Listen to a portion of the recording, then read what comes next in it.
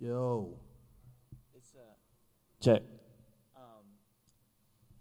It's interesting because just doing this planner, part of every morning is just naming 3 things you're thankful for. Yeah. You're grateful for. That was a really big deal. Somebody It puts you in a good mood. Yeah, you know, it's funny. You have to think about it. I think Marissa posted that on Facebook the other day. And what was crazy about it is that me and Lana and the kids were sitting down. No, what was crazy is that we're setting the table for all the kids, whatever, about to sit down and eat. And so, like, I got, like, getting Jersey in, and Lana's next to me, like, getting somebody's plate made. And then she goes, hey, when we sit down, I want to go over 3 things today that we were grateful for that went good during each other's day. And I was like, yo, I'm sitting here thinking the same thing. And then I go to Facebook, and Marissa had posted it. Melissa. Yeah. She had posted it, and I was just like, what the heck? That's the thing. But it was great to hear the kids, like, go through their day or whatever and stuff and everything, and, you know, so. Like on this thing, you just do every day, you do 3 things you're grateful for, 3 things you're excited about on the morning. And then in the evening, 3 things that were wins today, and then 3 things how you can improve. Straight up. It's so simple.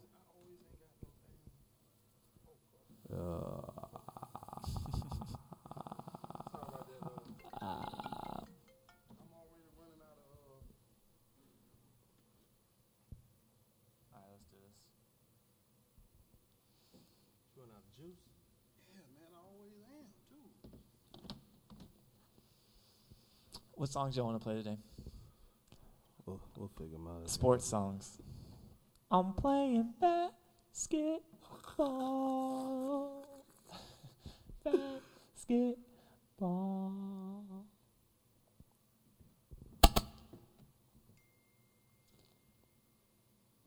What up, live people? What's happening?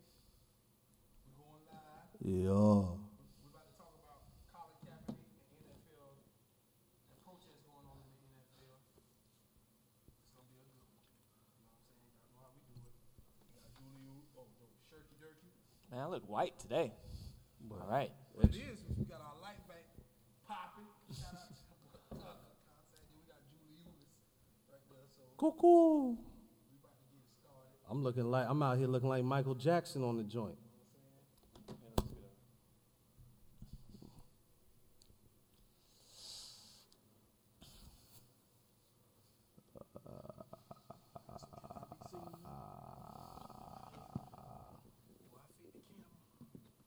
I think if Jules scoots over. Oh, does anybody know the internet? The new joint? No, we got a new internet. No. Oh, Lord, are you serious? No. But we still picking up Jeezy's though. Yeah. Oh, okay. Yeah, you still rolling. I just forgot. I forgot we got a new joint. Can you go sideways with that, Phil?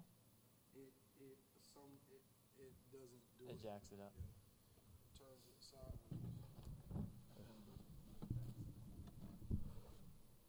Yeah, I still got room over here, Phil, if you want to scoot around. If you need to come this way. Okay. My head's so big. Slam farther. Turn it, yeah.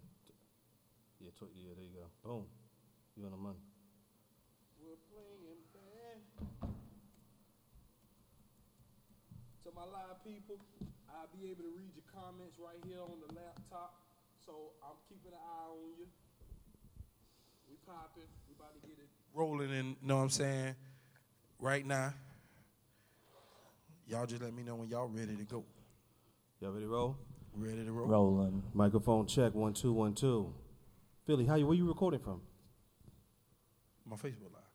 No, on the audio. I already pushed it. Who you did on another computer? I thought you always did it from yours. That's why. No, we use the computer in the back. Oh, for shiggities. Yeah. All right. Y'all ready to count us in? Who got the time? Here we go. And I'll get it. Oh, yeah, let's get that time popping. We got a song. Let me get a crispy LaCroix popping. LaCroix, bad boy. Here we go, the LaCroix. Willie Clee, what's happening, bro? Salute to you, man. You know what I'm saying? My dog back from, you know what I'm saying, the school days, baby, hood. I got some new music coming for the hood, man. Make sure you pick that up. Trisha and Lois. Lois said boom perfect. So when we backed it up, it's perfect? Okay. Boom. All right. Boom. Trish, what's happening? Boom. All right, here we go. And on here. We ready? In 5, 4, 3, 2, Wizard. Boom, boom, boom, boom, boom, boom. What's going on? This is the Ville Radio Show. You are now rocking with us. You know what I'm saying? You already know what it is. Pure Radio 103.7 FM, 1320 AM. This is one of your hosts, Jay, a.k.a. Giulioli's in the building. You know what I'm saying? It's a good day to be alive. I got my co-host in the building with me. Fellas, what's cracking? Man, you already know we doing good over here, baby. We doing good over here. We about to talk about one of the faves. So, I got to bring that sticker to them. One time we doing nice over here at the Ville Radio Business. You know what I'm saying? So that's where we at. Every time Phil talks, it seems like he just woke up. I know. Phil, hold on, Phil. Did you even say your name when you were speaking? Oh, y'all know what it is. It's your boy Big Philly Illy Peasy Deezy right there from the east side of the Treesies. Okay. And that's where we at, baby. You know what I'm saying? Let's go. Straight up. All right. He's always sleep talking. Yeah. That's what it sounds like. I want to know what Jalen hears when Phil's sleep talking at night. I don't want to know, actually. Anyway, Jay, Phil, my name's Jeremy. I don't know if y'all know that. Good to meet you, man. Good to meet you, sir. Glad to be here. Glad to be here. Glad to have you on. Glad to have you, sir. All right, so, listen, we back in the, you know what I'm saying, we back in the cockpit, whatever, this week for the Ville Radio Show. And, the recent events have led us to go to this Kaepernick conversation. Let's talk about Colin Kaepernick or whatever. You know what I'm saying? We on Pure Radio or whatever. I imagine this type of conversation doesn't really come up. You know what I'm saying? And so there's a lot of racial stuff going on in the country and all that.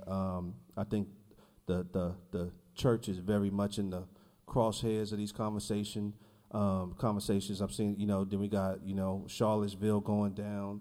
And race is in the middle of it. And so it's crazy how this conversation is bringing, I think it's bringing a lot of unity for some people. Yeah. And then it's bringing a lot of division for some people.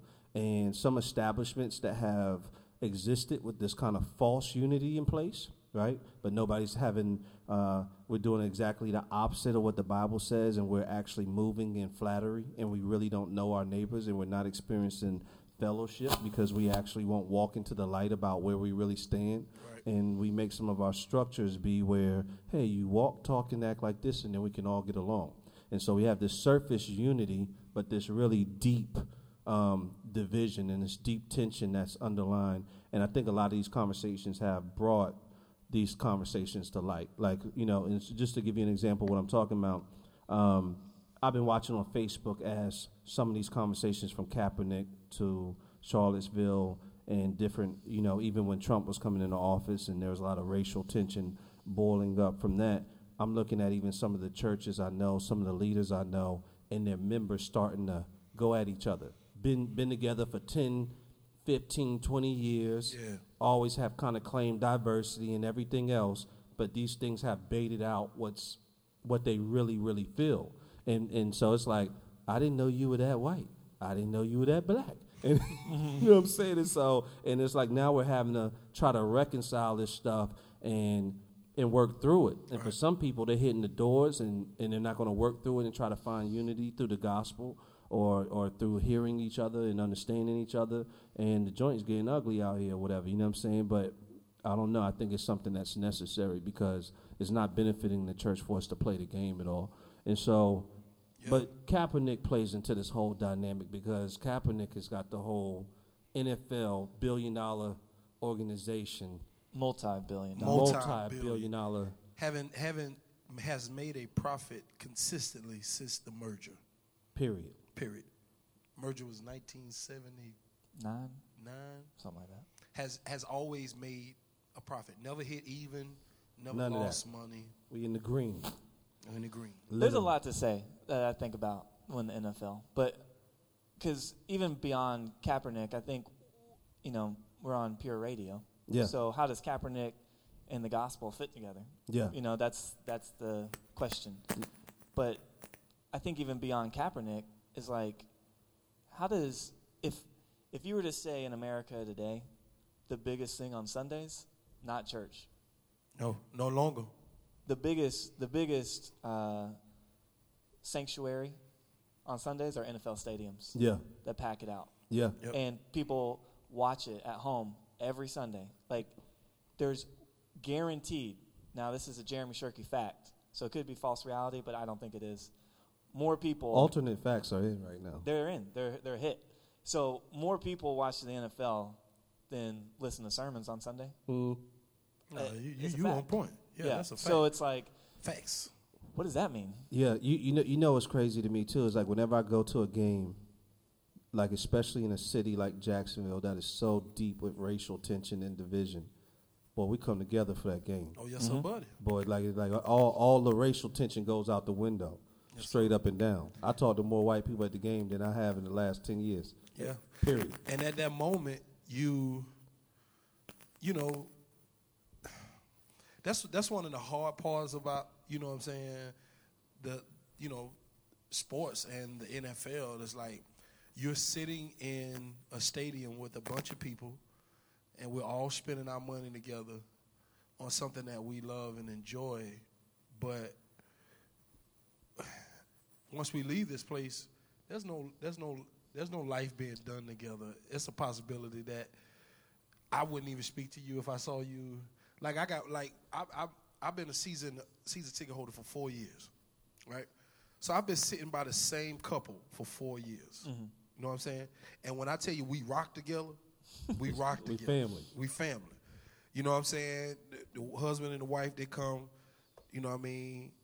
And what's crazy about them? If I see them, I'm gonna give them a biggest hug. I don't know their name. Mm-hmm. I don't know what they think about spirit, like religion, spiritual wise. And I mean, it could be a good thing, but what I'm afraid of is that what has happened in my experiences, you know, coming up and with what has been going on in this country, it's just like what you said, Jay. You sit down, you've been cool with a person, then you have a conversation with a person, and they look at you like, I didn't realize you was that black. I didn't realize you cared that much about your people. And we'd be like, I didn't realize that you didn't think I should care that much about my people. Yeah. You know what I'm saying? Yeah. And it just be like, you know, it breaks the morale. So, you know, for me this year, the morale for the NFL has really been broken. You know, y'all know me. I used to be pumped, ready, get my thug-thism intact. Game 1, September 10th. I usually, you know what I'm saying, not even, you know, I leave church. I do worship, and I be like, hey, I'm out of here after game 1 because I got to go get ready and get things because it's game 1. We're going to start docking your paint, too. On game day, I'm going to be on you. I just told on myself. I just told on myself on game 1. I only do it game 1. Where's Phil at? It's game day. You know what I'm saying? It's game day. So usually the game 1, I usually go get myself, you know, just ready. You know what I'm saying? But it has not been the same this year for me approaching football season because of all that has gone on, all that takes place. And let's get and the NFL protests. That's been the major thing. So let's get to that. So hold on, we got the whole show to get to that. Let me ask you one question, please. Okay.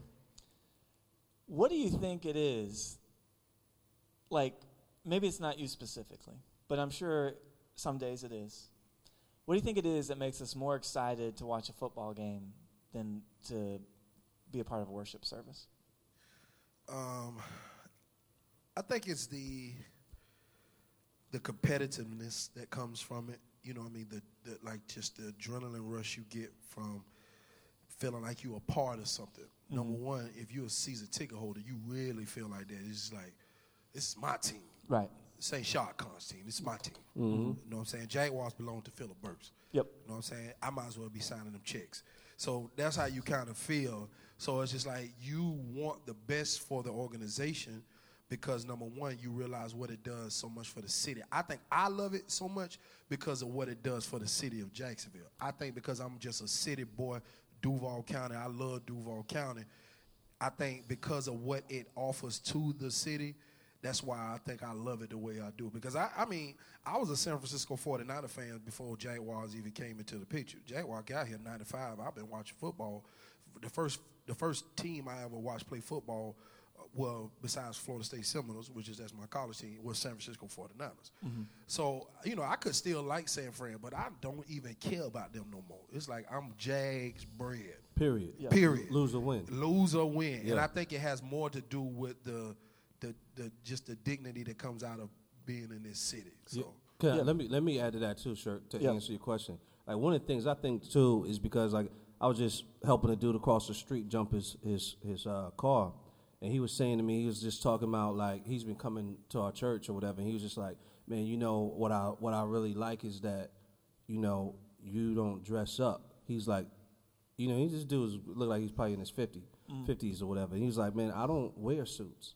He's like, and I'm tired of going into churches and to be a part of it, I have to assimilate into being this suit. He's like, I don't do that. You allow me to come as I actually am, and I just say I don't need to wear a suit to hear the gospel. And so I'm saying all that to say is like with the game on Sunday, like people, they come as they are. Yes, sir. They scream, they get crazy. They don't go knock back a couple of beers. Fist bump with people they don't even know. Yes, sir. And in that moment, I think we get a sense of that euphoria that comes from having unity with people or whatever, and the walls being down or whatever. It's like, like we were talking just on the last show, we were talking about how when you walk in the street today, it's so much tension, you go to the gas station and people pull up with rebel flags. It's not even like, hey, you on your thing anymore. It's like you don't know what's going to happen in that moment, right? But like at the game, that joint don't even cross your mind. It's just like, yo, we here for the that was, you know what I'm saying? we here for the Jags. Right. Yeah. That's it, and that's what we all know at that moment. And I think church, in our tradition, sometimes it'd be nice for us to celebrate and say we're all here for Jesus, but like it seems like we're all here for some type of traditional thing and to appear to be something, and it's actually not relaxing and freeing as it should be. Yeah. So I mean, because to preface, a lot of times I feel more excited to watch a sporting event than to participate in a worship service, which seems ludicrous and is not new. Yeah. Like, even in biblical times, you want me to switch? Yep. Check. So even in biblical times, pastors would be talking about, why do y'all obsess over the Colosseum and the games and not see what's going on with the church and what's going on in reality?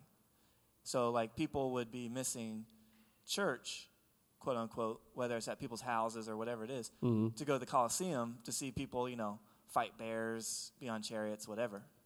Similar thing. Like, today, football is modern day gladiators, whatever. Yeah. But, like, even hearing what Philip said, it doesn't make sense because the Jaguars win the Super Bowl. So what? That's always my thing. It's like, I get it. I get we want to root for the same cause. We want to be for the same thing. We love competitiveness. And that's, even the trait more in guys. Like, we want to go to battle, and we want to go to war, and we want to see our best people do it for us and cheer them on, Like, there's something in that unifies all of us. But like you said, Jay, if the traditions of the church is just showing up and going through the motions and not actually realizing we're in a spiritual war that actually matters and that we all need to rally together to push that forward and to go to battle on that, and that we're not even spectators in that. We're actually the gladiators ourselves. Yeah. And if I be honest, thug life. That's real. That's real. That's real thug life. Like you said something, because if I be honest, there have been days where you come in on a Sunday and it's just you're going through the motions because your mind is set on going to a game. You're not even aware that, hey, we have entered into the house of God, and our purpose is to come and worship and preach the gospel. And there's somebody in here that life is hanging in the balance. Their life is on the line. And while you are concerned about what type of cheeseburger you're going to get, or if you're buying a drink, beer at the game, somebody in life is in here. They face with some, like Houston right now, it brings it into perspective. Like, they having major issues in Houston right now because of the hurricane and the flooding. Yeah. And they canceled the football game. And they should have canceled the football game. Yeah. Because, like, at that moment, like who can go? How do you get who there? can go, number one? Yeah. And then number two, who cares? Like, who cares? At this moment, I don't care, man. Yeah. See, My that house is is actually a good underwater. point. Straight up. You know what I'm saying? Yeah. We riding through the streets in boats, brother. Like, we don't care. We don't care. And, like, right now, the issue is that game 1, September 10th, which I think is going to happen. They don't think it's going to happen. The NFL ain't saying nothing. Jaguar organizations don't want to do it. Houston, Texas, they so adamant about, we're going to have game 1 here in Houston. September 10th going to get here, and you're not going to be ready. Because, number one, you got Hurricane Harvey that just happened, okay? The thing has gone in and come back up. So now I think it's done. But you still got a bunch of water all over the city. Crazy. Okay, you got a week to get ready for Sunday. You're not going to be ready by September 10th, brother. Like, today is Thursday. Tomorrow going to be Friday. And then you literally got a whole 7 days to clear out your city, to clear out the stadium, all this, that, and the third to get ready for a football game. And you're just not going to be ready. And we're going to have that football game in Jacksonville. And that's what it's going to be. And for Jacksonville want to lose money, but Houston talk about, we want to have this game here. This is what the coach said, Bill O'Brien. He said, we want to have this game here because it's going to give our city 3 hours to forget about their troubles, forget about their worries, and give them something to look forward to at least for just these 3 hours. No one even has cable. Like, the electricity's out. And that's why I'm like, what are you talking about? What are you talking about, man?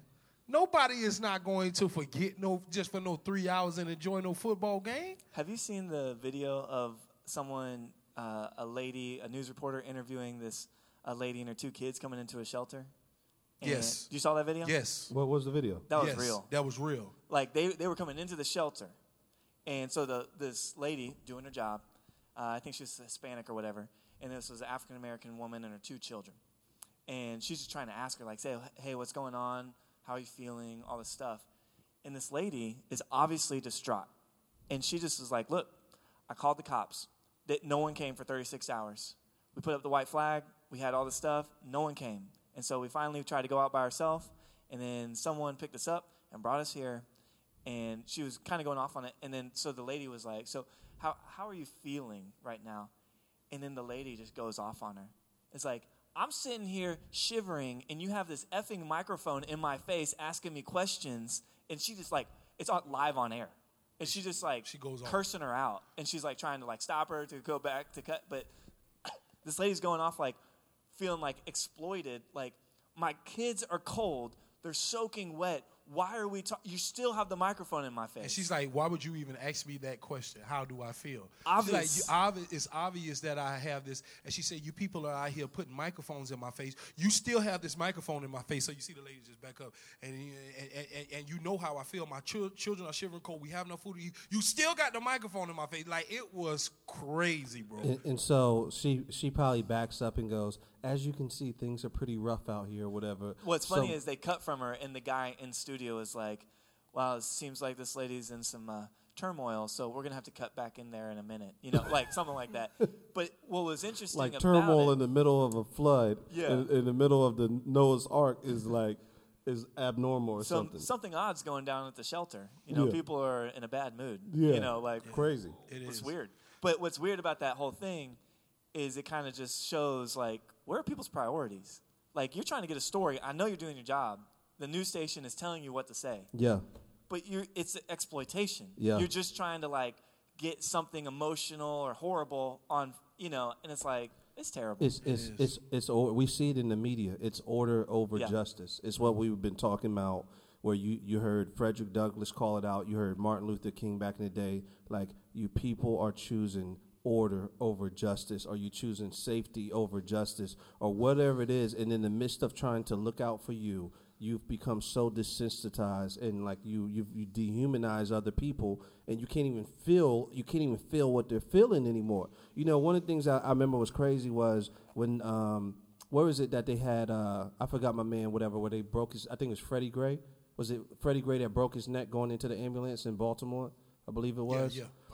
I remember, you remember how that got really crazy, and you had what's his name? I forgot his last name is Lewis or whatever. He's a senator, civil rights dude.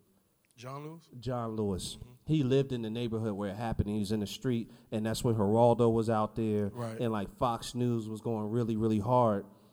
And it was crazy because you could tell all of the reporters were being told what to ask or whatever, right? Yep.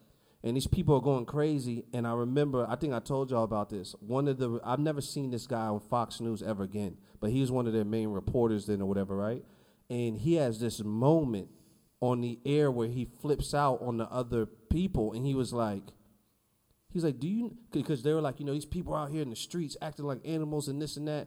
And he just stopped and said, man, do you know the history of injustice in this neighborhood alone right here? And he just started going through it. He goes, they're not acting like animals. They're reacting to oppression. He's like, we need to tell the truth.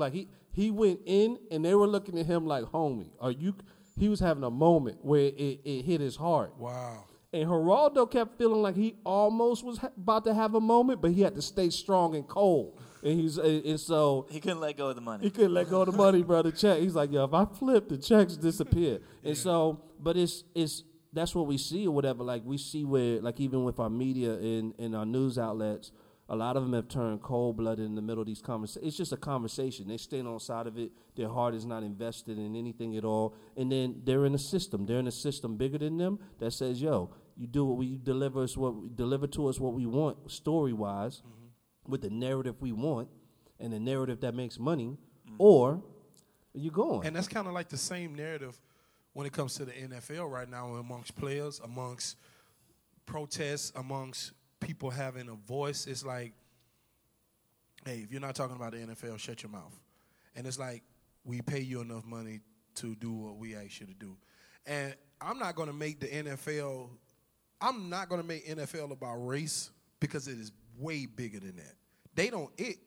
It's all about elitism. It's all about not just wanting to be the best white man or the best black man. They want to be just elite. They want to run the world. They want to run the world. It has nothing to do because power and money. Power and money. Period. They shut you down for whatever the situation may be. Case in point, everybody, it's like you got the Kaepernick situation. But I remember a couple years ago, D'Angelo Williams, who played running back for the Pittsburgh Steelers. He also played at Carolina Panthers. How's he know all this? You know what I'm saying? I'm that guy that sports. Y'all I supposed to be the sports podcast, but I'm not right now, but I will be doing it later. So, short plug, sorry, on the Ville Radio Show. But anyway, but listen. So, he played running back. His mother is either a breast cancer survivor. I don't want to put his mother in the grave. I'm going to just say she's a breast cancer survivor, but I'm not sure. I know she was diagnosed with breast cancer. Right. So what he wanted to do, so the NFL has a week or two where they celebrate breast cancer. They make all the teams wear pink and all the different stuff. So he was like, I got some special made shoes or some other stuff, and I want to wear it all month for my mom. You know what I'm saying? It was like, nah, bump that. You ain't in uniform, we're going to find you behind, and you're not going to play. The same month now, he ain't asking for like a whole year. He in the month of October, he just wanted to wear it the entire month. And it was like, nah, son. Dude's got cleats made. Antonio Brown got special made cleats with his own stuff on it, his own name on it. It's the same color as his uniform. He just put his name on it. NFL's like, nah, son, you're not wearing them. So let me, in the vein of that, right? Let's talk about Peyton real quick. Yep. Peyton Manning. All right. So Peyton has a pretty serious history of accusations for some things, right? You want to open up them cans? I'm gonna open the can because I'm just like, I'm seeing Colin Kaepernick, who is really stepping in and diving into. He's putting his money where his mouth is. Mm-hmm.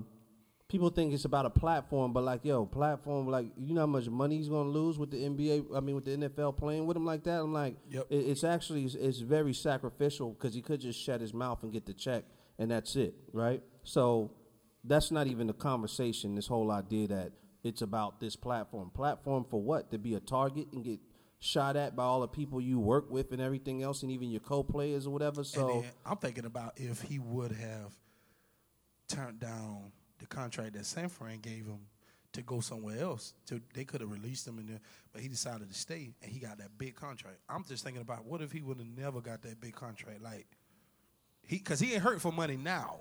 He's not hurting for money because he got that big one, and he was there for like 2 years, and they had to pay him some insane amount of money for like 2 years. But I'm just thinking about if he would have turned that down. It's absolutely crazy. But like this is a boiling pot issue right now. Like this is actually this is hitting at the foundation of the NFL for real. Like this could really shake it in a serious way. Go back to Peyton though. But with Peyton though, he's drenched in the American flag for the NFL. He's their guy, right? He's the poster boy. He's the American poster boy. Yep. But come on, bro. You got like what are his allegations and his he has some serious.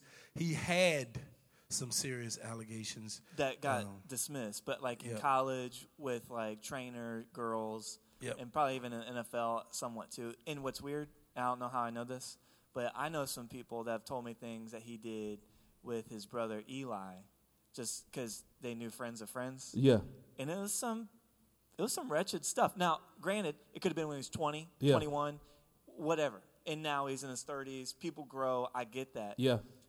But at the same time, you got to face the fire. And if something's come up and it's real, you got to deal with it. But people sweep that under the rug so quickly. They the sweepers. Do street sweepers. They the sweepers. What did we just read recently where the document came out from one of the girls? Was it the court transcript? Yeah, this was before like before the last year season started to where it came out, and she kind of brought it out because it was a book written by somebody. Yeah. And the book kind of suggested that he may have had done these things while he was at University of Tennessee. And they went and didn't somebody get paid off or something? Well, they went and had a conversation with her, and I can't remember exactly what took place out of that. But the information came out, which she didn't want it to come out. But I think somebody paid her to kind of just talk about it a little bit. Yeah. Because they were trying to take him down at the University of Tennessee. Yeah. I think it's somebody that was really trying to go at Peyton Manning. Yeah. That thought that they was, hey, this is my shot to really be known. Yeah. And they tried to go at the monster, and they got themselves to something that they just couldn't. He's probably home right now. He's protected. Crayon. Yeah. I mean, nobody's gonna let him get messed with at all. No. He's too valuable. He's too valuable. To the cause. To the cause. Poster boy. So my thing is, and he's not even playing no more. He's still that guy. But here's the thing, Jay, with what you're saying, because this is where my question is as a white person. Yeah. And I see it very clear. Yeah. Peyton Manning, whoever else, there's been plenty of times where people have, whether sexually assaulted women, physically assaulted women, even up to murdering people. I'm not going to talk about Ray Lewis, but I said his name. Yeah. Like, that's a fact. Yeah. But if they're too valuable, then the narrative changes. It changes, on their and behalf. you can kind of switch up because they give too much money and esteem to this powerful organization. Now, the question is, though, I get that actually from the NFL. That makes sense. In a world like that makes sense. The question is, what do the American people who actually support and give their money to the NFL protest against? They don't protest against Peyton Manning, even though these charges have a lot of legitimacy to it, and they just kind of like turn a blind eye to it. But what they're get fired up about is someone sitting or someone raising their hand during the national anthem. Like, who does that hurt? Yeah. Who has been physically assaulted or devalued as a human being? And to me, it just is so obvious. That's what I was trying to say. They bring it on home. Oh, well, to me, it's so obvious that it's all because we don't value women and we don't value justice towards them. Oh, boy. But we value and idolize and worship our country. And then, yeah. And then let's say this. And this is the Ville Radio Show, ladies and gentlemen. This is what we get in trouble for because we say things and we go on things. There's been other quarterbacks that I'm not going to say come from certain teams, black and gold, black and yellow, that has had these same allegations, and nothing has been done to this young man. Colin Kaepernick still doesn't have a job. But check this out. You think this is crazy. The simple fact of how this country approaches and what we worship and how we go about things. Colin Kaepernick does not have a job, clearly, for his protest, for him just taking a knee for the flag, right? And not even saying anything controversial. And not even saying anything He controversial. hasn't even been disrespectful or none Every of that. interview I've ever seen, completely level-headed, not angry. He's not an angry black man. He's not any of those things. Just says, this is what I feel. This is what I'm standing for. Yep. Has literally not hurt one person. And I really be wanting to jump. He's an angry black man. He's just poised. You know what I'm saying? And I want to jump through the TV screen at the old coach, Indianapolis coach GM. I forgot his name. Who be on NFL Live? Be talking about he threw all the police officers in one bucket. You just don't do that. First of all, old man, let me tell you something. See, I'm not going to even go there. Because, see, I already know how you feel about things because you used to be a GM, and I know what you stand for. And I know what era you come from. But I ain't going to say nothing. But I hope you see this podcast right here. And I'm going to tell you right now, I'm sick of you getting on the TV talking about this man generalized the law enforcement. No, he didn't, okay? Even after he said it the first time, he came back around and he said, I did not generalize the entire law enforcement. I don't mean every police officer. I mean, and he said this is not even about the simple fact that I want to come at police officers. It's the simple fact that we have not done nothing to Bring justice to these families that have lost people at the lives of police officers that were not. There were no weapons. They were not dangerous. They were not armed. Like all of this and that and the third. So, but check this out. Let me say this and then you could keep going off. Going off because I'm getting sick of this. You know what I'm saying? And I'm gonna make my peace with the NFL and college football, and I'll see you on Saturday. But if I don't make my peace, I'm turning my TV off.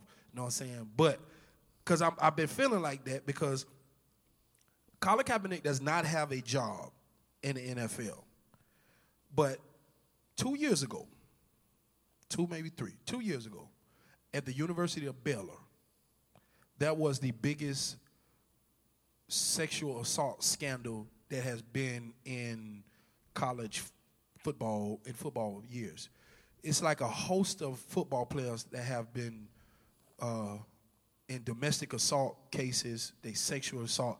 Like it was a huge thing. I don't know if you heard about it, but yeah, it literally brought lots of jail time. Yes, it brought the entire administration down, from the president to the athletic director to all the coaches to Art Browse. Art Browse was the football coach, and it brought everybody. The treasurer, she resigned. Like everybody, like gone, like literally, because it was bad. It was so covered up because these students were obviously in a lot of sexual cases and domestic abuse cases. And it was getting covered up simply because they was on the football team. So there's already 3 football players that have 10+ years jail. Yes. So now we're talking about the real American way. Yes. Yeah. So you got this situation going on. Art Browse supposedly knew about all this going on. He turned his head. Okay. He knew about all this going on. He got fired, and he hasn't coached in 1-2 years. He just got hired and got a job coaching in the CFL. So now he got to coach in Canada. So he can't get a job here right now, but he will after enough time. But right now he's coaching in the CFL. I say that to say he still got a job. Like how? Like he got a job. How? And Colin Kaepernick don't have a job for something that doesn't hurt. So y'all are like just straight up assaulting women, and he's complicit because he knows didn't report it. So you really should have a charge yourself. Yep. But we're gonna put you back in place. We're gonna put you back on track to get back in power and let this thing blow over, whatever. But you got Kaepernick who is not hurting anybody at all, right? He's making a stand for injustice. And here's the thing. You have like, what's my man who said something about him wearing his hair out, wearing the fro? Oh. Michael Tell me Vick. about that. Mike, No, Mike, I want Mike to know Vick. about that. Mike Vick. You know what I'm saying? So that's here's the thing, right? If you try to act like you love some black folks and see if you don't turn into a target, you can't even wear a hairstyle that black people's hair naturally grows in, right? Like an afro. Yeah. That's how our hair grows. This is the way God made us in His image, and that's the way it actually grows. But when you talk about predominant culture in this country, it to hold its dominance and its control and power, it has to demonize the opposite. White is beautiful, black is ugly. That's what we're actually dealing with. And it's so ingrained in us culturally through our TV, cartoons, videos, who our stars are, every single thing. When you look at beauty products, you look at any industry, it is just freaking reeking of this type of crap, right? Where blackness is not esteemed. And the darker you are, the least value you are, right? Yep. And so you have and this just shows the hatred it puts inside of us as people. Like, we're all guilty of it. You have a black man saying to another black, like, yo, you need to cut your hair, yo. And for who? Who am I trying to get approval from? This is the way my hair grows. Like, I picked my joint out. It's a hairstyle. And this is not people in the NFL, white people. Like, who's the linebacker for the Packers? Clay Matthews. Clay Matthews. Very famous for his long blonde hair. He just lets it grow.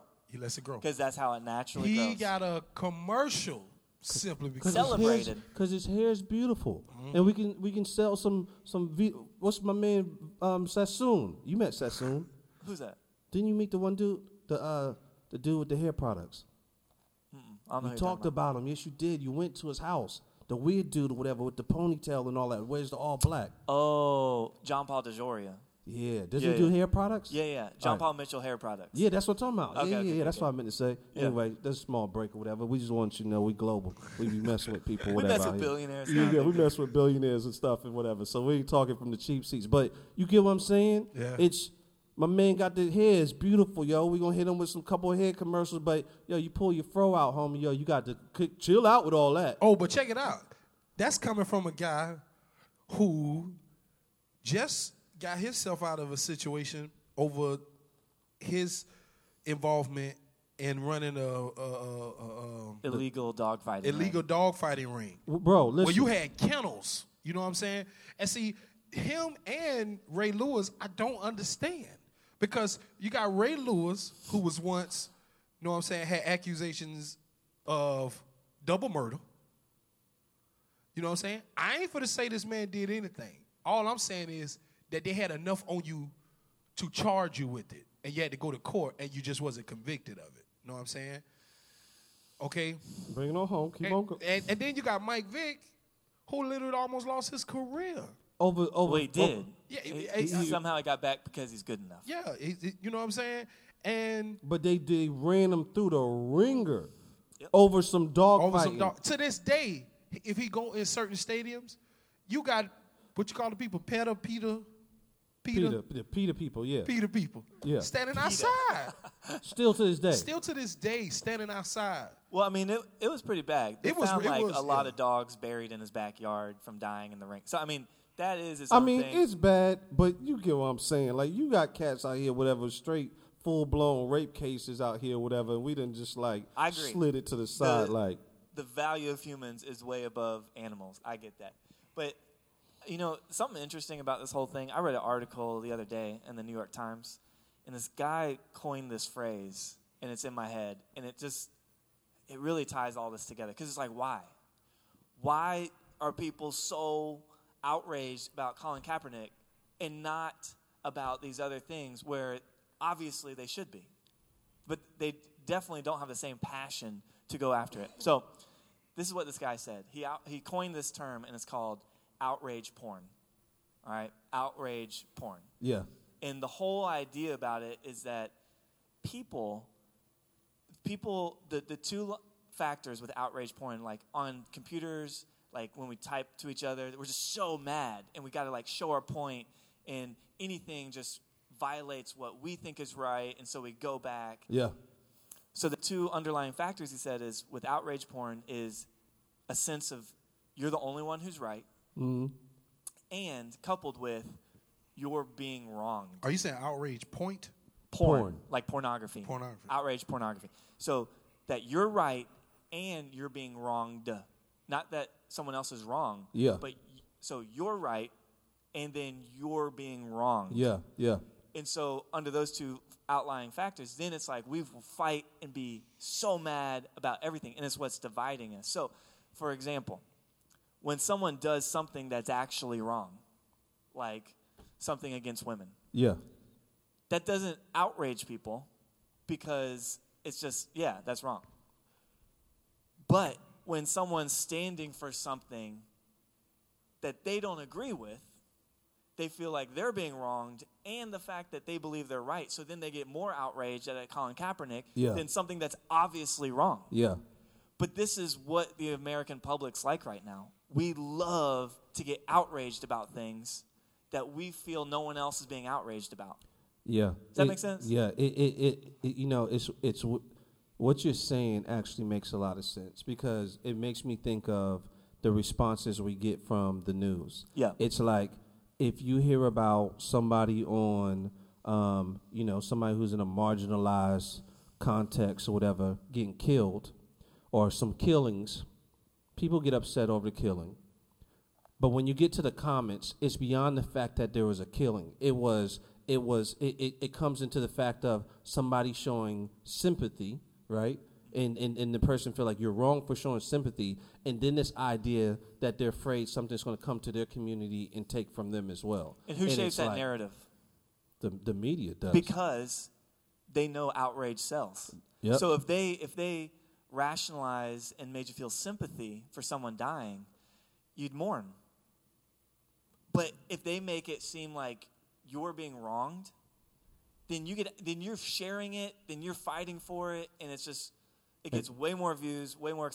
And their brand charges for it. And like we said with the lady in Houston, with the person in shelter, they're trying to get people they try and twist a narrative to get people outraged. Yeah. And they try and shape a narrative, and I think that's true. Like all media feels that tension because they have to make their bills. And they want to make money. They're a company. We're not media, by the way. We're just three regular people. Three guys.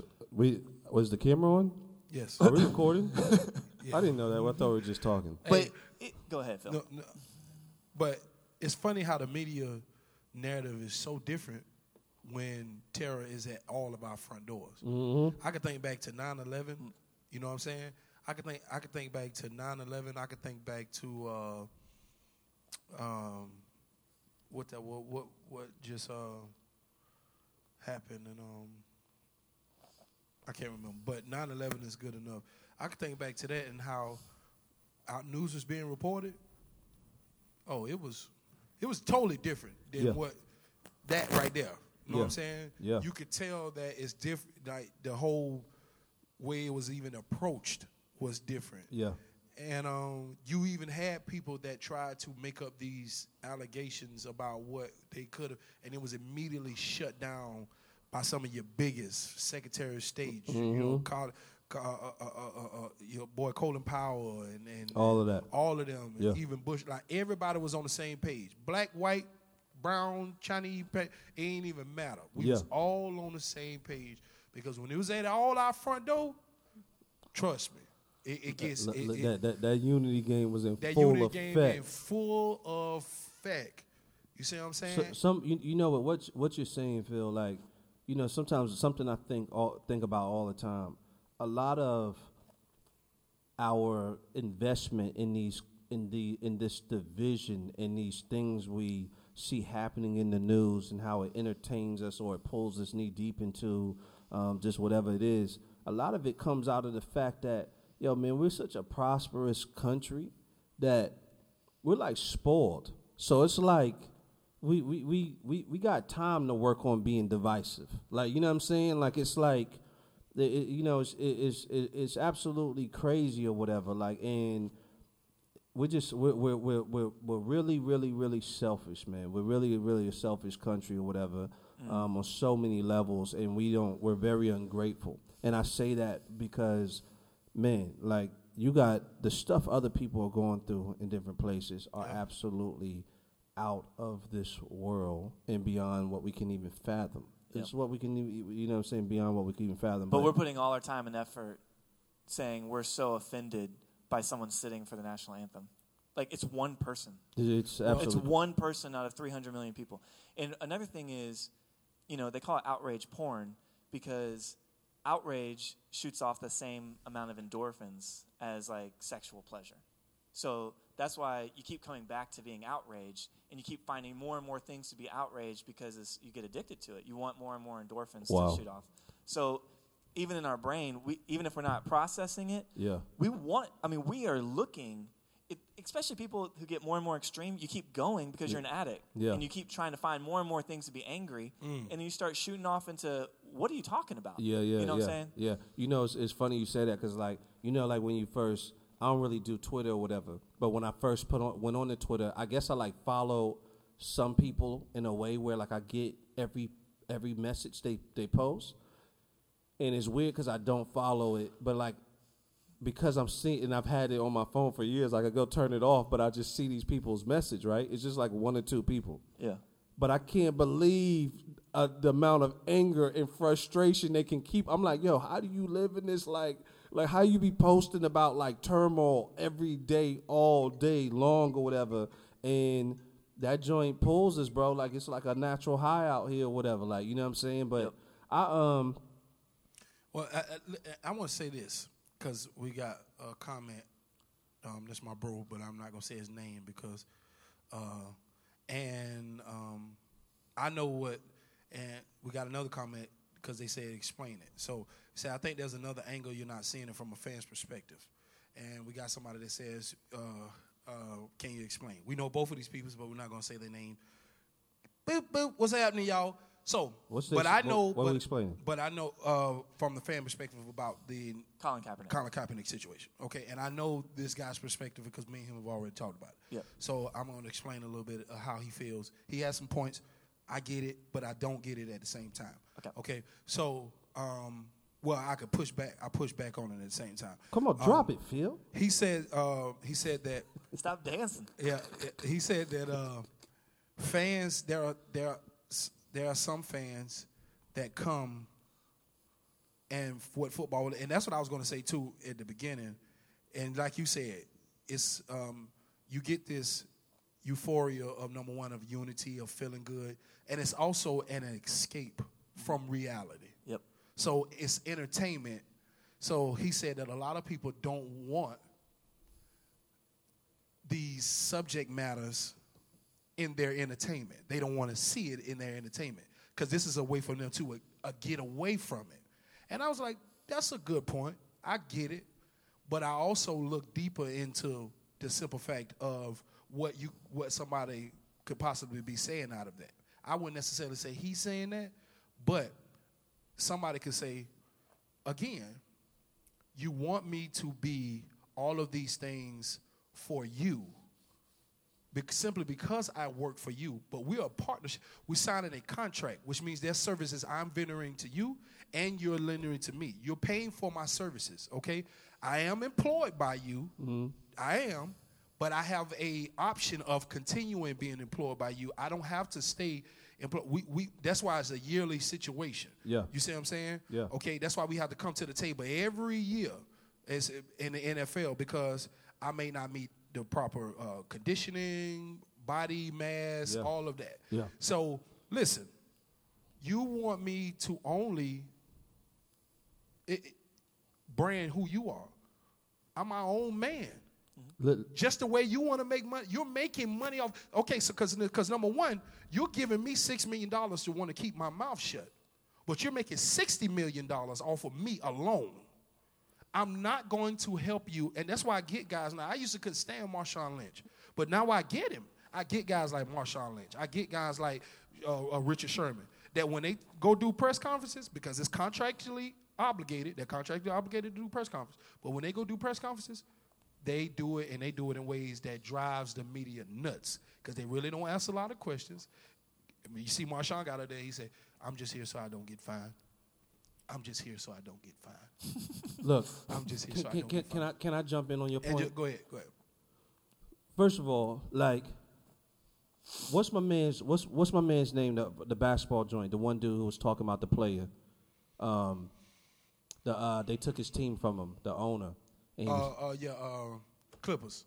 I forgot his name. I think it's Don something. Yeah. So we I think everybody remembers the situation with the Clippers, but basically he was talking about his players as if they're like these are his little slaves running around, right? Right. And so I think and he made a comment about Magic Johnson, all of that. So like they stars to us and they big money guys, but for him these are his little peasants running around, right? Absolutely. And he half owns IBM.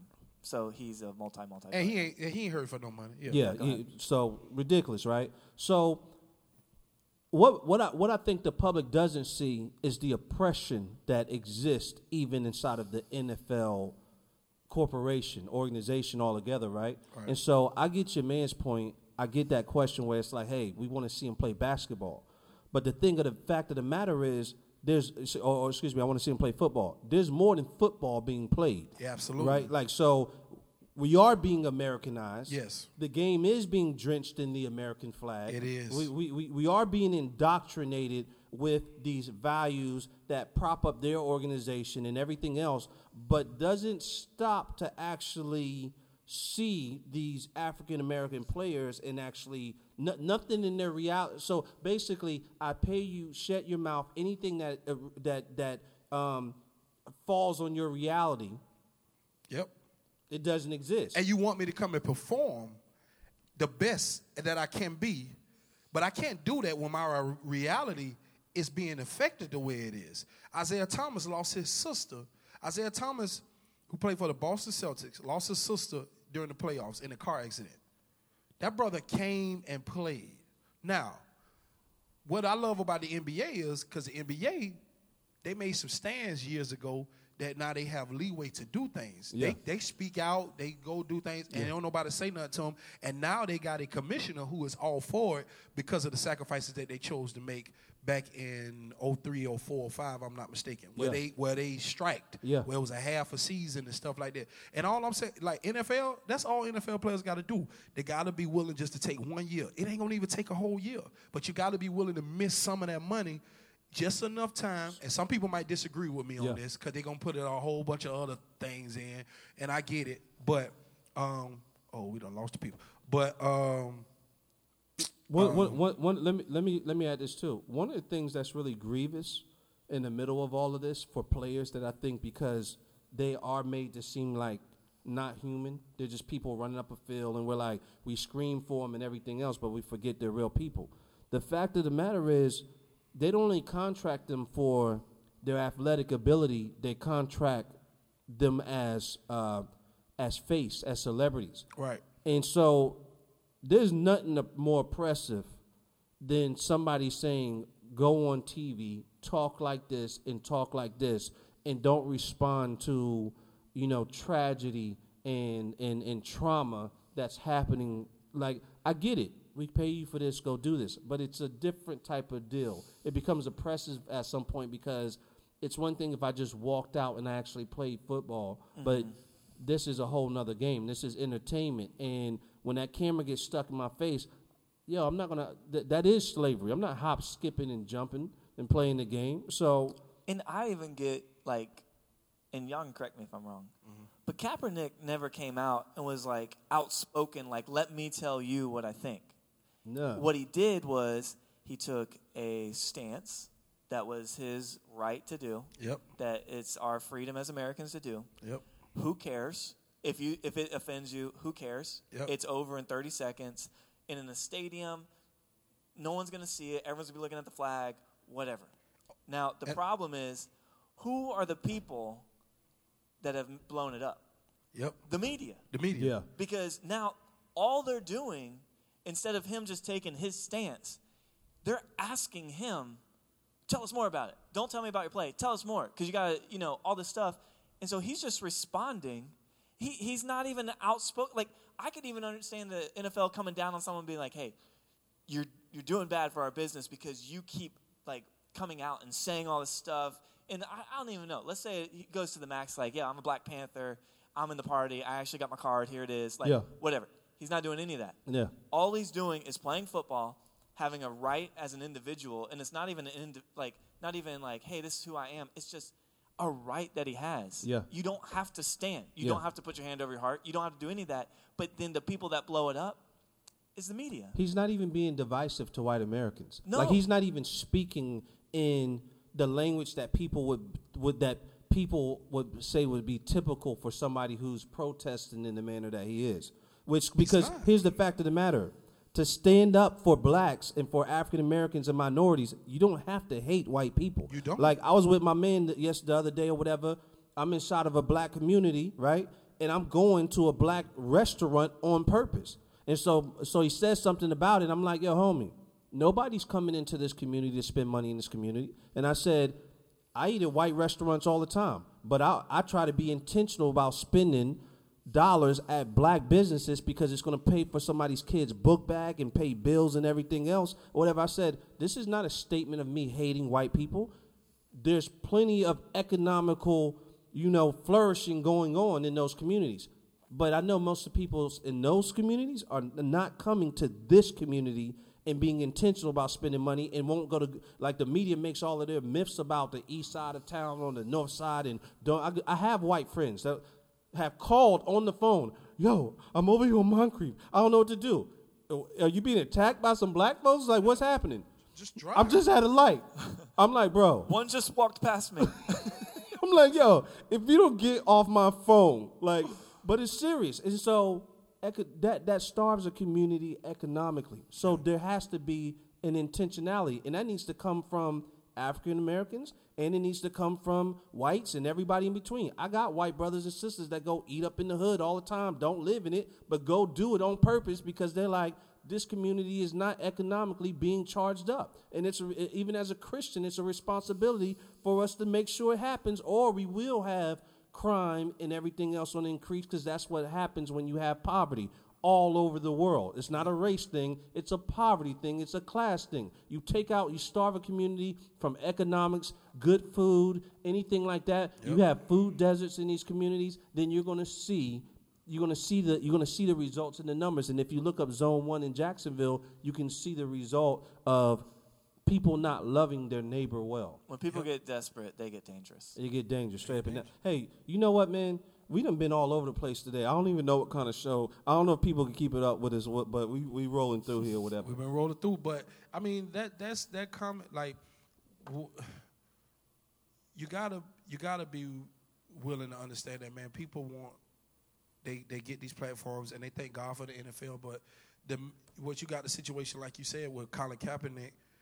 He did what he did, and then now the media created this narrative of he's going at the military. Like, I heard so many different narratives created by, and this man, they say none of that. The biggest one was that you disgraced our country, or you disgraced my husband or brother that fights on the front lines for you. How did he do that? I'm just exercising the right they gave me. That's what I'm doing. I'm exercising the right they gave me. So now what you've gotten is that we didn't hit a lot of, maybe we can come back to it on the next show, but now you got more protests going on in the NFL. Yeah. A lot more now. You know what I'm saying? And now you got people like Michael Bennett, whose father was in the military. You got some white brothers standing with Kaepernick. And now you got white brothers standing with Cap, got white brothers speaking out. Aaron Rodgers just said something about it. All the above, man. Can I sum this up with a word? Go ahead. What, can I say one more thing? Hit it. You know what's crazy? Is like, I even think they're athletes. Same thing with movie stars. They're actors. Yeah. They're not like intellectual giants, professors, whatever. They're just athletes. I mean, why do we give them so much voice and credibility? Like, it just, I get it because kids look up to them and whatever. But at the end of the day, they're not paying to, like, voice their opinion on politics, on injustice. and they're free to do it, but they're asking all these questions of them like they're experts at it. Yeah. You know what I'm like saying? They're MLK, the president, all like. And they're criticizing like, you explain yourself, like we're going to, it's like, look, I'm just saying. And my thing is, if you don't want, it's ridiculous. Don't give it a story. Yeah. If you care, if it's like that, don't give it a story. Yeah. Go ahead, Jay. All right. So listen, this is the Ville Radio Show. We about to clock off. We've been rolling. You know what I'm saying? We talking today, whatever. We all in it. Listen, this is what I want you to do. Go to Luke 3:3 or whatever, right? And I want you to look at how John the Baptist is talking about bearing fruit and keeping in repentance. And then when the people say, how do we keep in repentance? And he tells the crowd, basically, stop being greedy and share, right? And then he tells when the centurion, which is basically police, asks, what do we do? He's like, stop shaking down your neighbor and taking money from him. When the tax collector asks, what do we do to keep with repentance or whatever? He said, stop taking from your fellow man and all that. I want you to ponder through that, whatever, on the end game of this conversation we've been having or whatever, and we'll talk back next week or whatever. This is a Ville Radio Show, Pure Radio, 103.7 FM, 1320 AM. Bium.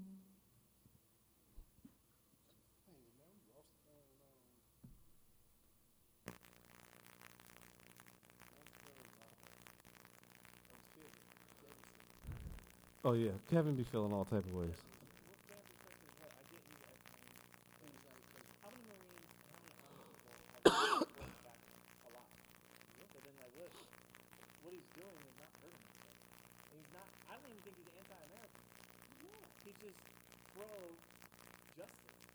Yeah, and my question is this right here. You don't have to be anti-American and be pro-justice. Like, it's the dumbest thing I've ever heard. Yeah. It's like you just said. It's like, because I'm pro-black, that don't mean I hate whites. That don't mean that. Yeah. One doesn't mean the other. One does not. And my question is this right here: what exactly did you fight in the military for? So when you're getting upset about this, like, what exactly were you fighting for, and how do you see this being in opposition to that? Because you fought to hold up the values of this country, and freedom of speech is one of them. That's what makes the country great, that we're not freaking communists and we're not North Korea where you can't dare speak or whatever and you're robotic. Right. So we get to say dumb crap out of our mouth and still keep pushing forward and having a conversation. And our livelihood shouldn't be affected by it. We shouldn't lose freaking jobs and not have a chance to. Well, you would have fired that white supremacist. I would have fired that white supremacist. You are absolutely right. It does. Because I would have definitely. But no, it's a different conversation though. Because white supremacist is based in hating somebody else. If somebody's at your workplace and they're like hating somebody else in it, you be like, you have to get the hell up out of here. But like, because they're perpetuating hate. His whole stance is not perpetuating hate. It's actually in defense. Like, we're fighting over his defense over somebody else.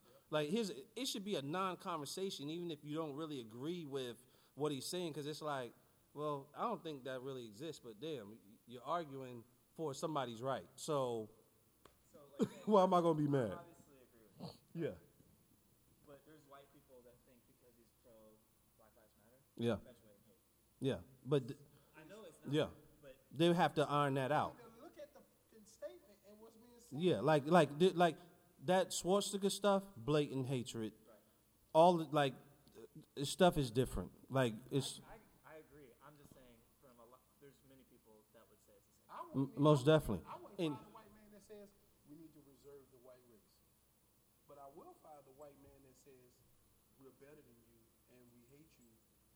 Agreed. And I think Period. that's when you sign, you're like, you can't discriminate for. So I get that. So where that guy can come in is like, I'm pro-white, and that's where it gets a little dicey. So you catch him one time, something happens, instant, you fire him. Right. Yeah. But if he's only saying I'm pro-white, I think that's how he keeps his job. But I'm just saying, I'm playing devil's advocate. I get it, and I'm like, but I do think plenty of people see, like they'll say Black Lives Matter is a terrorist, which is ridiculous. Yeah. But I mean, so they view it on the same terms. They'll be like, well, yeah, the Nazis, white supremacists are bad. Yeah. So are Black Lives Matter. Yeah. You know. Yeah, no, I think that's definitely the conversation people are gonna have. And my thing is this right here. I don't have a problem with the conversation. Like I don't agree with it. We just gonna have to clash and work that out or whatever and stuff. That doesn't.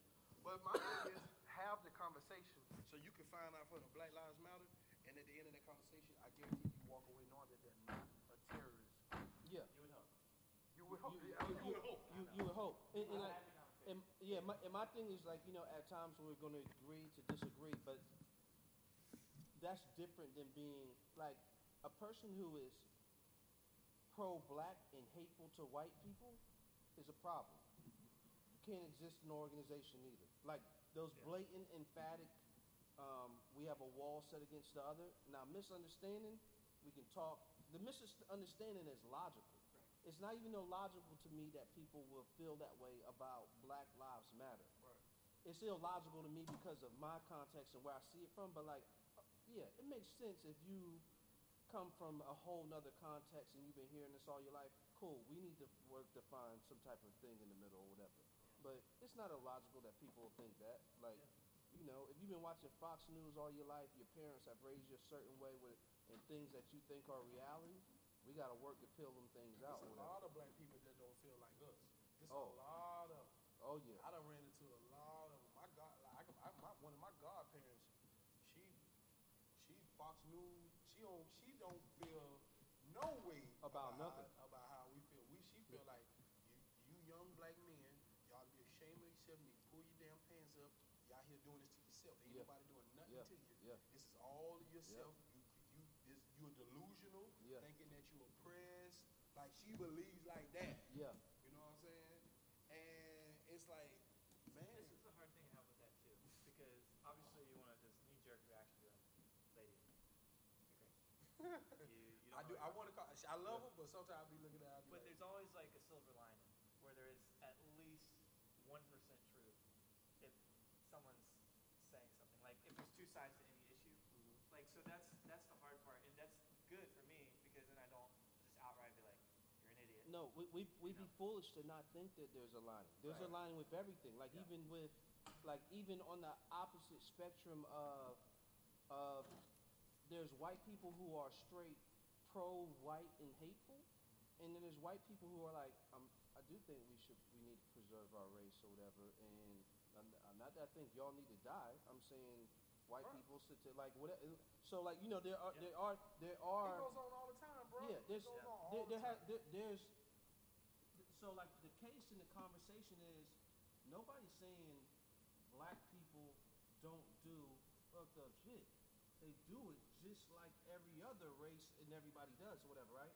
But the conversation gets off when we start proving this as black people's identity and miss the fact that, no, all the statistics and the data like, for instance, her whole thing with what she's saying, she's completely oblivious to the whole game that's been ran since slavery. Right.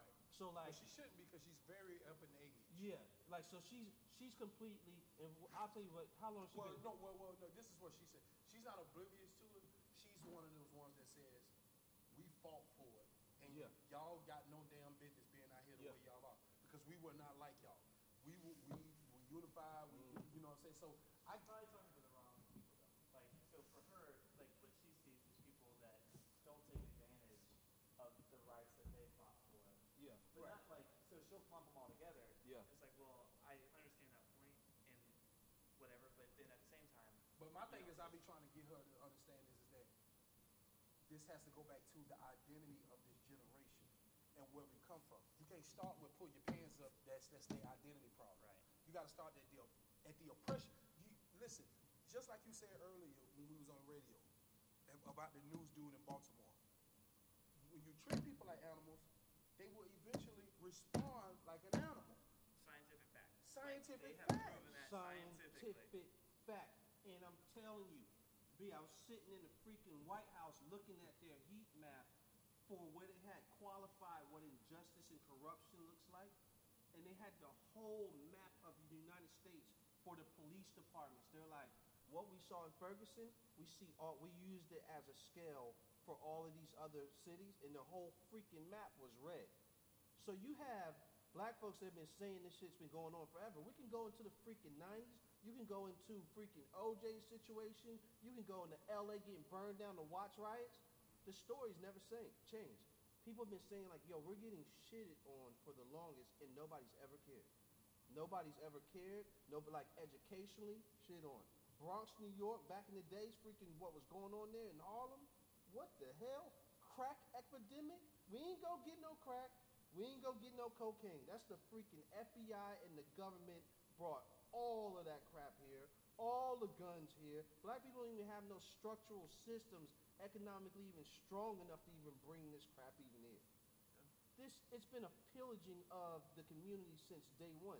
And so when it's like, how did we get here? It's a good question. How did we get here from seeing people willing to walk into a school and get spit on and beat just to get an education to not giving a damn of education? Something in the soul had to get broken down for it to get to where it's at. And that was an intentional effort, and it's done in plain sight, but it's in these nuances where the American public can't get it. And so we're like, why do these people just do this, and that? And it's the dehumanization is to go, they're less human or they're animals. Well, it's a hard thing to stand on when. Dehumanization's like, they need to get shit. Like, Yes. it's on them. Yeah.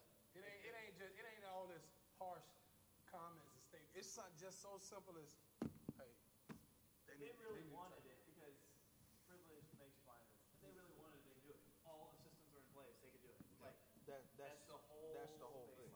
That's the whole thing. And then it's like, and I have one black friend. He comes from the hardest hood. He's been shot 14 times, and he's a doctor right now. I just had somebody telling me this crap just recently. They're like, and he's a doctor right now, so it's hard for me. It's hard for me to understand. And I'm like, one nigga, that's all you got in your pocket? That's all you got is one? One. That's all you got is one? It's your work friend. Yeah, it's your work friend. I'm like, I'll go take you out to a whole community. You that blind? He might have got a lot of the shit that he got because you're his friend. Yeah. Are you not that blind? Are you that damn blind? How close are you guys? And I'm like, exactly. And I'm sitting, I'm like, number one, I know you ain't hanging out with no real hood niggas anyway. So this dude you talk about is probably white culture to the max. Cause I'm like, shut up, man. You're like, I mean, he could have played at Middleburg. Have you been out there? I'm like, cool. But have you heard of the Stanford prison experiment? Y'all ever hear that? I think y'all be fascinated by it. There's a documentary I think that's out on it now. But, I mean, it's been known for a while. Yeah. But basically, I think it was, when did it happen? Maybe the 90s, maybe the 80s. White boys. Yeah. I saw the movie. They Why did a scientific reenactment. fact? Yeah. It's the craziest thing. It's not that crazy. I gotta go see it. I know what you're talking about. You should see. You should look at the Stanford. I thought it prison was San experiment. Francisco. No, I think I've heard of it. What is it? So basically what they did is they took students, like graduate students at Stanford. So these like super upper class, super smart, whatever, mostly and maybe all white guys. Right? So say there's 30. Yeah. And what the experiment was, it was a 30-day experiment where they put a random half of them as guards and a random half as prisoners. And they made like it was like a warehouse. They put like a prison. They made like the whole thing like an actual 30 days. And they shut down the experiment because they thought the guards were going to kill the prisoners. Some of them. Because what was crazy about the whole thing was that just in a short few days, the tension started building. The people in power, who were the guards, started kind of abusing it slowly, making slow things. And then the prisoners were like, what the hell? Like, I don't care about that. And so they started doing their thing to kind of rebel against it and started building. And then, like, even almost fights breaking out. Like, they shut the experiment down because they literally thought someone was going to kill someone else. But these were graduate students at Stanford, same class, knew each other, whatever. You put them in the environment. It took less than 30 days for it to come to that point. You talk about treating people like animals, what's going to happen? It's crazy. This is what I was gonna say. So the bishop watched our show last week. I didn't know he did. He watched our show last week. Sean did. So he hit me up. And he was Just like, you two? yeah, it was just us two. And no, we had Jonathan Blackburn and we had Mark on here. So he was like, I saw y'all show. He was like, that was really good stuff. He was like, man, let me just have a heart to heart with you. You know what I'm saying? And I was like, what's up? You know what I'm saying? So, so he was like, I think it's real good what y'all do talking about, and things like that, he was just like, I think I want to kind of do something along the lines, as being as a leader that I am in the city, do something kind of major with some other pastors, and you know what I'm saying. So he showed me this PowerPoint he put together to where he want to sit down and talk about race with Mac Bronson from First Baptist. So he's like, they're supposed to sit down and they're supposed to really discuss really what's the big issue with unifying in this city amongst pastors and, you know what I'm saying, big leaders in churches and things like that. So I was like, yeah, that's cool. I was like, we was thinking about, you know what I'm saying, hollering at you one time and come on the show. He was like, y'all should. I would have came, you know what I'm saying. Like that. I was like, well, I'll keep that in mind. He was like, this is my only thing. He's like, what? He's like, this is what I want y'all to understand. That's how he said that. He got it. He was like, what y'all doing is very good. But he was like, the shit been going on for so long. He was like, the conversations that y'all having, they are good conversations. But he was like, man, number one, at that moment I could start kind of telling how he really felt about things, because he started sharing black bond with me. Not like, you know what I'm saying? Yeah, he was just like, man, he was like, the shit I've been through in this city being a pastor, he was like, I'm just at a place in my life where I just realized that they gonna be who the hell they gonna be, and we gonna be who we gonna be. And he was like, that don't mean I don't love them. I just know that they'll never look at me as an equal. They never will. He said, I've been pastoring for 30 years. He said white people, he said, that's why I walk around the way I do. He started explaining to me, he said, this is why people, when they see me, when they see me walking around, and they be like, that nigga just think he all that. And he said, you know what? He said, I'm learning not to do it as much. But he said, my earlier days, I did it. And I did it specifically to piss people off, especially white folk. Mm-hmm. But he said, they spit in my fucking face. They didn't let me, like, they didn't. You have to. You know what I'm saying? And so, because, like, I was thinking about Jen, like, Jen, GLS, when we went to do GLS, he was like, she was like, you know, what's Jen? Verichon. She was like, you know, and then I hear white people say this all the time, not just him, but just reminded me her, but I heard white people say this all the time about him. He's like, you know, I like him, but it just, you know, the way he just walks around, he just makes me know, like, and so, you know, it was, I was able to say a little bit to her, but like white men, they infuriated by it. Yeah. You know what I'm saying? He got some white guys that he roll with, and there's some white guy, Gordon Conwell, like, yeah. He said that's his man. I can't remember his name. Robert Reeves. Is it one of the big dog dudes? His name's Robert Reeves. Yeah. We should get him on the show. So he was like, you know, he got a lot of them that he do business with, and he in a relationship with and friends with. But he said, man, it took me to, you know, to not hold that malice in my heart and to embrace him. But he said, I stay whole to who I am, being a black man. Yeah. So when I see you, and I stay whole to being equal as you. So when you see me and I see you, I ain't bending down to you or bowing to you or kissing your ass. He said, that's why I worked as hard as I did to get to where I am. Yeah.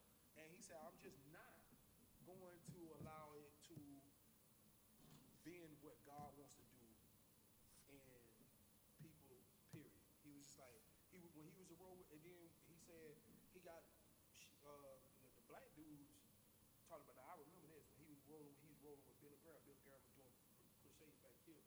When Billy Graham came here, and sometime in the 90s, or did stay.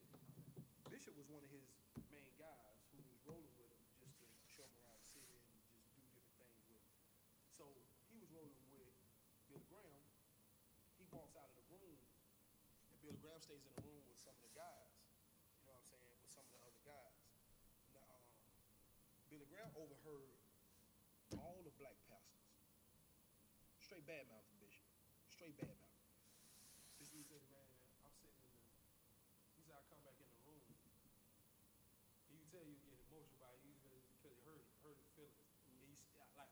still to this day, you can tell it still kind of bothering him. He was like, that's why I just do me, because I don't know who the hell. He's like, that's why it's hard for me. He said, I preach the gospel, and I try to stay in those barriers, because he said, as a 60-year-old man, I still have problems with fitting in, like talking to who. Cause he said, I walked out of the room. He said, they're talking about me like a damn dog. He said, I get back in. Billy Graham pulled me to the side and said, son, he said, it's a lot for you, a lot you can do if you continue to let God use you. But he said, your friends are not your friends. He said, these guys in him are not true to you. And he said, the best thing for you to do is to move on and find you some people that you be around that's going to be true.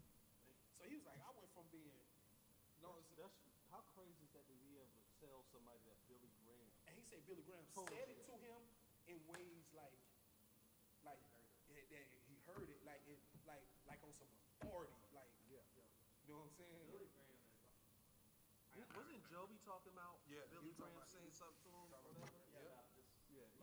He must have that voice where it's like, and he probably got a prophetic spirit out of this world. People noted that like when he did like his tour stadiums, big things, that for like 2 to 3 hours beforehand, before he went out, he would be in a room, face down, laying down, praying, just praying, and no one would bother him until it was time for him to go out, because he was that serious and he wanted to be that like intentional, and it was just like a very common thing that he did, and everyone knew when that happened, shut it down, no one talked to him, we'll figure it out.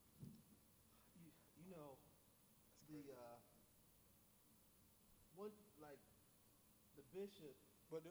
I said so on my bad. So I said all this. He said, we trying to do the racial reconciliation thing. He said, number one, that ain't gonna work. He said, we ain't never been conciliated. Ain't never been no conciliation. Yeah. He said to say that we need to reconcile is to say that both parties did something wrong. Yeah. And he said we ain't did shit to them. Yeah. He said all the oppression, all the supremacy comes from our white counterpart. From one angle. From one angle. That's what he said. You know what when people hear that and then white people go, well, their people sold them out. Oh my God. I hear that, and then so many times older white people being like, well, you know, Oh my God. they're kings. Their kings are the ones who sold them. We just bought them. We're just in the market. We're just buying. We were shopping, and they Good deal. raised the flag, and we came. You know what I mean? I like, man, Shit. You are appealing for two. somehow that's an argument. For And I 30 just cents laugh a piece, we jumped on it. So it was interesting to have that conversation because I always wanted to know how he really felt. I never knew how he felt. I just knew I knew he was on that. I don't want to do it. Like I don't feel the same way as y'all, but I kind of understand now why he may feel some of the ways he feels. So, but at the same time, I'm like, I told him, I said, well, this is the thing though. I still feel like we still need to say something. I said, just because he was like, but we've been saying something. I think this is the actually though. I think when I hear Bishop say that, it's like I believe that he's right about the baby boomer generation because that's what it is. And they're settled in their ways. I don't know how that's going. Yeah. We're talking to a whole new generation. That's like the biggest difference. Right. So you and what you dealt with, we did it, and that's true. And I can testify to my dad and his friends. I see your frustration and see why you gave up and moving on just because you're young. I get that. We are a completely different generation, and we have hope, and things are different. We are different people, and so yeah, we want to hit it while we're younger and get that going. Yeah. The second thing is, you know, I still feel that Bishop, even everything he's saying, I get it, but it's based on other people. Like that's, I mean, y'all can correct me if I'm wrong, but like even him trying to dress a certain way, it's like being controlled by other people. And I don't get it outside of like the oppressor side, because it's like, you know, if you're being oppressed, you need to like make sure you make inroads. And sometimes you just have to like kiss the ring and just make. I don't know what that's like. He comes from a different church world. He does, and he has respect. I agree what you're saying. He's playing in a different time frame, so he wouldn't understand. Right.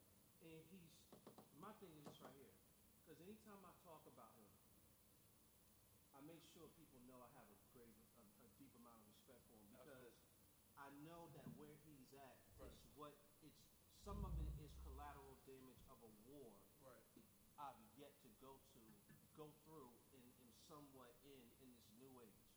And I'm not mad at him for what remains afterwards because he went through the joint. Right. I believe he still loves Jesus. He's still going to school, learning more. Yeah. And who at the end of the day, I'm gonna get old at some point. And I'm gonna probably still be preaching the gospel, but some of it's just gonna be out of base. Right. I'm gonna just look at I don't understand these kids now. I'm looking at little Uzi Vert like, why is y'all talking to this little cockroach looking little nigga? I don't understand what's going on. Like I'm starting to lose it. And so but the thing with the racial deal, and they had a different go at it. He had we got white people who will staying with us in the conversation now. Yeah. And so there's some hope of actually reconciling something or whatever, right? Some conciliation. We have a glimmer of hope. For him, it probably didn't exist, and they probably called for him to hold his head real low. So, like, I even get his swag, too. I get why he walks around, because it's like, why wouldn't you walk around like, I don't fucking need nobody? Like, it makes sense to me, and, like, you don't even want to even, like, in his heart, I don't think he hates white people. No, he don't. But I think he definitely walks in that kind of movement, because it's like, you tried to hold me so low and block every movement I've had, and God has done this or whatever. And so one thing I will know is it make you know is that when I walk in the room with you, I'm not a peasant and I don't need anything from you. Yeah. And I have it, and it's not I hate you, but it's like I'm not gonna let you stand on me because y'all try to keep me down so long. I know damn well that's his story. Yeah. Just because the type of man he is. I'm like, you ain't just starting no church and just sell into where you're at right now, and with a mall and bowling alley and all that, and you still ain't even now. And his spiritual father is a white. Well, he's not white. He like white and something. And he say, I have to stand up there. And this nigga old. So he come from there. So he say stuff like this: sing like, let's bring up the African Americans, and I like to hear them sing. Put some hot sauce on it like the African Americans. I like it. This is his spiritual father. So he say he be sitting up there. He say, I got to endure 2 hours of just like all these. You know what I'm saying? So he was every cliche phrase ever made. You know what I'm saying? So it was just like, like he was just like jiggy with it. Yeah, he was like making all these different. Get niggy with it. You know what I'm saying? And I'm like, this nigga is Brazilian and white. This nigga not even all the way white. Yeah. You know what I'm saying? So he was just like, he's like, I get it, man. He said, I get the cause. He's just like, I'm just in a different place. And I get what you're saying too, Dave. Like, why he got there. Yeah. But the guy I'm doing counseling, he said something that I thought was pretty profound. He was like, the people that rebel the most and run the furthest away are actually the most entangled. Mm-hmm. Which what he was saying was, everything that you're doing is still because you're controlled by something else. Yeah. And again, I don't understand fully the systems of being oppressed. Yeah. Like why that is what it is. But it's like, it just sucks. But know. Yeah. But here's the thing too. Even in that right there, for him to have to go under assessment from white people for like where his spiritual health is at, it's another form of damage because. And I know he battled with it. Because you were treated like the plague. Right. By people who now take the crown on what healthy is. Right. And so it's like, you know what I'm saying? So it ends up, so even getting back to your health, back from the, and working with the people who are like, yeah, we see some issues with you. You're like, fuck you, man. Like, I've been here with your fathers and your family, and like, they didn't give a damn about my health. It was like, just nigga, we want to stand on your back. And so you have a lot of these black leaders that were having to press forward with only the word and not some of the educational understanding or mental, psychological evaluations and assessment that would normally come with a healthy, growing pastoral environment because you weren't allowed in the room. And so that brings, his whole approach of even like saying, you know what? Because for a long time, he didn't have nobody like he answered to, but he knew that probably wasn't good to do. Yeah. He said, I can't go that long with that because somebody gonna come and say something. Yeah. You know what I'm saying? So he was like, I gotta find somebody to submit myself to. But finding another black man to do that during the time when he was trying to do it, see, his mindset is, and it still go back to what you said, his mindset still is in a place to where you can tell, like, you can look at him and you'll be like, he's this guy. But when you have a conversation with him, he's very much like HB. He just don't roll like HB. Mentally. Yeah. Like education and theology wise. Yeah. So that's why he felt the need. He still feels his theologian aspirations are all old white men. You know what I'm saying? So he still probably had, like, when he approached having that leader, you still dealing with the fact that, you know what? What you're telling me is that he's really a thug a bit, and then on the outer edges. That's why I think, because like even with the way that I feel like he acts with me sometimes, I feel like there is sometimes I feel like it bothers him that there's not like I feel like he wants to know me. He do. Like I feel like he wants to know me because I feel like I remind him of him older self, and he doesn't want to be rejected by him old self. No. Because it says something about where he's at now. And what's crazy is on the opposite end, I have this crazy esteem because I see some stuff I don't want to become in him, but I see a lot of that we come from the same place and kind of move the same. And that's the thing, like, it's always good to see something, like because every time he talked to me, he asks about you, asks what, you know what I'm saying, how you doing over there. You could tell he want to just get to know you, grab you, and just help you. But my worry be, and I don't think you would take on to it, but man, hell, we all, like, I see it happen. You don't want to, I don't necessarily want what he has gone through to rub off, like, I don't want to turn him into you. Like it, You know what I'm saying? Yeah. The heart you can explore, the mind you can explore, but the overall all characteristics, you don't want to take that approach. I don't want to take it on. The sad thing about it, from his experiences, is lost hope. Yeah, it's when he is with the statement you just took the words out of my mouth. With what he was saying about, and that's where a lot of pastors are. That's what HB said at Just Gospel. A lot of black pastors, when it comes to reconciliation, they just like, and I get why they're there because of what they went through. Yeah. It probably became like it's too much. This isn't getting nowhere, and I'm going to lose my mind coming home dealing with this every day because it's just too dehumanizing or whatever. So, but we're in a different day and age. Yeah. We're in a different day and age.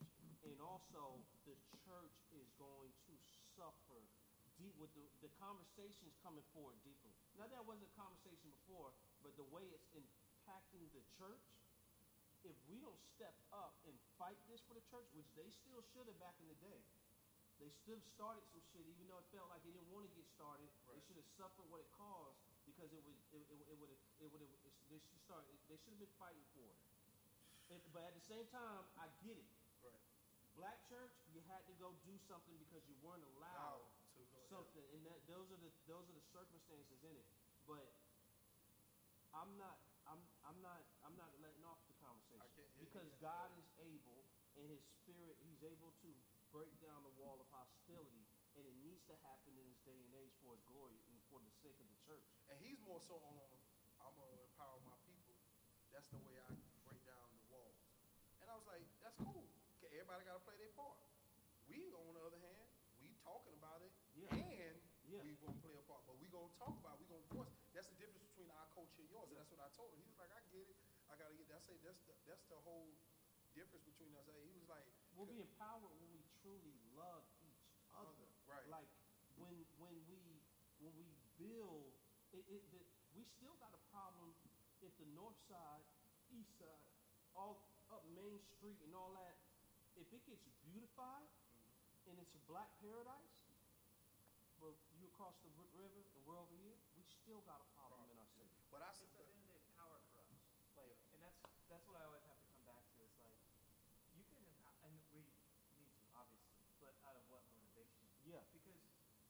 when white people had the power, we're humans. They corrupted us, and we abused power. And I think the power that we want to actually implore is like the power of God, which is the gospel itself. Yeah. And that unifies and it empowers everybody on the same page, so not just one monolithic group versus another. Anything else but what you just described is a problem. And as all Christians, we need to have a problem with it gaining track, like anything gaining track. Because like here's the thing, we see right now with where you see black empowerment on the rise with TV and reality shows, the morality is going to freaking the depths of absolute craziness. Not because we're specifically extra evil, but because what has been happening in our sectors of poverty and being completely oppressed and ravished. That means being ravished by pornography at a younger age, molestation, homosexuality, rapes, sickness, economical stuff. And then now you give it a platform on TV and like in entertainment and social media. And see, because He's hitting the gas on evil. Because I'm at a place right now where I'm like almost like if you don't understand that that's a problem and you call yourself a Christian, like I'm almost at a point to where I don't want to deny your salvation, but man, it's hard for me to know that you understand what the gospel means when you feel like you're still more superior than me as a human being. The only question you need to ask is, who are the Jews and Gentiles of today? Like, if you're a Christian and the whole New Testament, literally the whole thing, is a gospel, good news to unify the Jews and Gentiles, what does that mean for us today? Yeah. Who are the Jews? Who are the Gentiles? But I brought it up to say, he finna talk about having a conversation with Matt Bronson. Like, come on, man. How is that finna go down? Yeah. Like, how is that finna go down? Max like, yes, come to my church. He's going to drop the huge 100-foot American flag behind him. He's like, come on, let's do it on stage. Yo, it is freaking. Like, no, he's inviting him to his house. I'm thinking in my mind while he's telling me, I was like, man, Bronson might not even show up. Bro, like, listen, and what is Brunson going to talk about? Now, Bro, they good friends. you down here with First Baptist, G. What are they going to add to the convo?